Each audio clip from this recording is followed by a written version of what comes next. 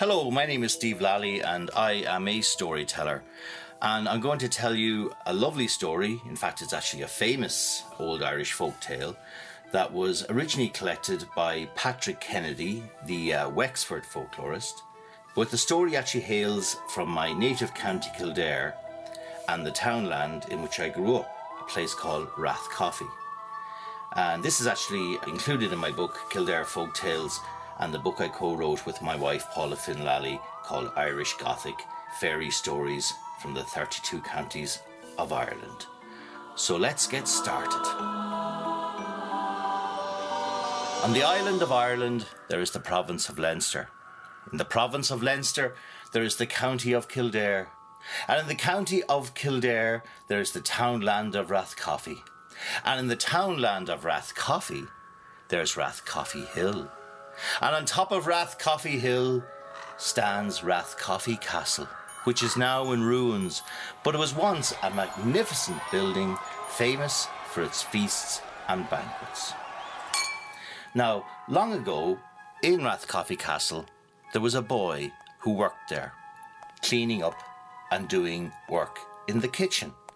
He was known as a scullery boy. But there was a problem with this boy. Oh my goodness, he was a very lazy boy. He would never do his work when he was asked to do it, and the only time he'd ever lift his hand to do anything was to either scratch his head or pick his nose. My goodness. But that was all to change. Now, what used to happen was, whenever a big feast was over, all the knives and the forks and the cups and the plates, I suppose the crockery you'd call it, we brought into the kitchen for the boy to clean. But he let them pile up to the ceiling and he couldn't be bothered doing any work. And he'd just watch as the flies would buzz around and he'd watch the mice nibble away at the scraps. I couldn't be bothered doing the washing up. I'm too tired. I'll make myself a nice bed by the fire. So the boy would get himself some blankets and a bit of straw and a bit of hay and make himself a bed beside the fire. Mind you, not too close to the fire because that would be very dangerous. Now he needed a pillow. What do you think he used as a pillow? Well, let me tell you. There was a cat that lived in the castle and his name was Bubbles the cat. And he grabbed poor Bubbles the cat. And then he would put his head down on Bubbles the cat. When the boy was nice and comfortable, he would get a great big spit from the back of his throat. And then he'd spit. And what sound does a spit make when it hits an open fire? That's right. So all together now.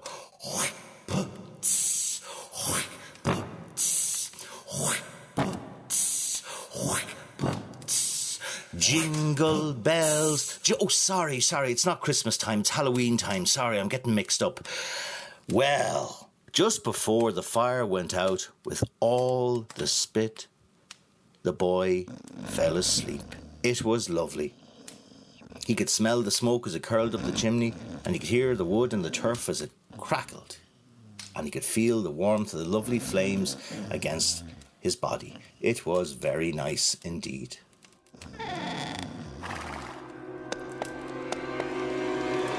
I've got you now! I've got you now, you buyer! Oh, ho, ho, ho, ho. Well, the boy looked up with absolute terror, and standing above him was a great big horse. The boy was shivering with fear, and he looked up at the horse, and he said, Who are you? Well, with that, the horse pulled over a chair and sat down and crossed his big horse legs. And then he reached through his mane and he pulled out a pipe. He lit the pipe and he took a puff on it.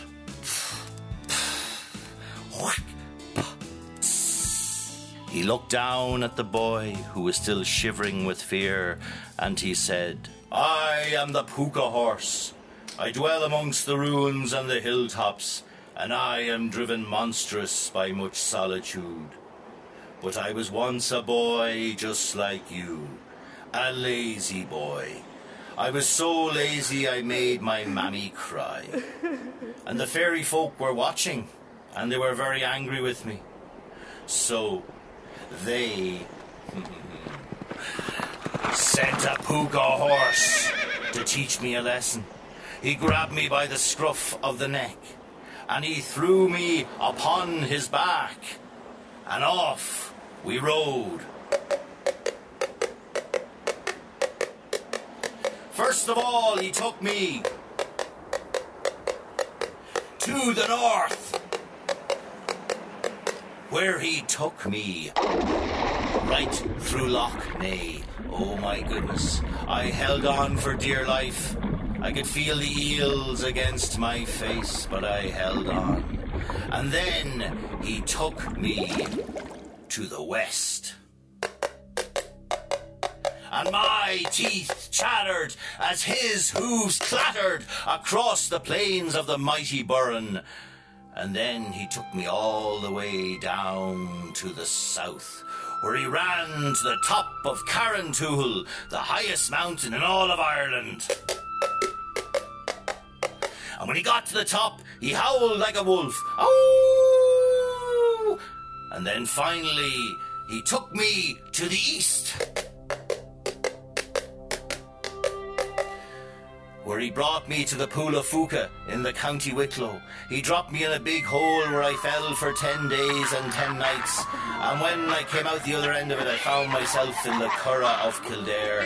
But I was no longer a young boy anymore. I had been turned into a puka horse. And a terrible curse was put upon me, that I should remain a puka horse until I found a boy or a girl lazier than I was. And I have searched the whole land. Well now, you're the laziest boy I have ever seen. You'll do just nicely. But the boy didn't have a chance to say a single word. He watched as his hands turned to hooves and his body covered with hair. Oh, my goodness. He felt a great mane grow out of his back. He felt his face stretch out into the shape of a horse's face. And he watched as the other puka horse turned back into a boy and run away from the house singing, "I'm free at last, I'm free at last." Now this puka horse stood there, feeling very, very sorry for himself. And Bubbles the cat looked up at him and said, "Ha! That's the last time you're going to make a pillow out of me, you boya!" And hopped on his back, and the two of them went flying out the door, and "Hi-ho, Silver," said Bubbles, as they galloped across Rathcoffey Hill towards Clongowes. Now this puka horse, he searched the land high and low, looking for a boy or a girl lazier than him.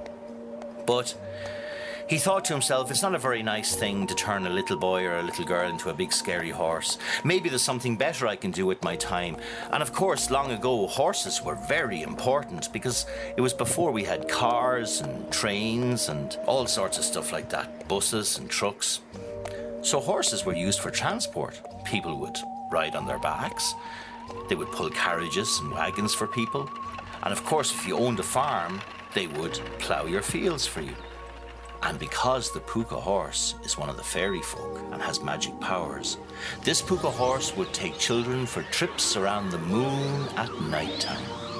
Well, the fairy folk were watching, and they saw that this boy had changed his ways. Well, he wasn't a boy anymore, he was a horse. And they decided to give him a second chance. Because everybody deserves a second chance, isn't that right? Yes. So they turned the boy back into his human form again. But so much time had passed, he was no longer a little boy anymore. He'd grown to be a man. And he made a promise that he would go all around Ireland and tell young people what happens to them if they're lazy. So he would go to schools, and he would go to libraries, and he would go to hospitals, and he would go to storytelling festivals. And he would even go onto RTE Junior radio and warn children not to be lazy because if they are, they just might get a visit from the Puka Horse. Ha ha! Happy Halloween, everybody!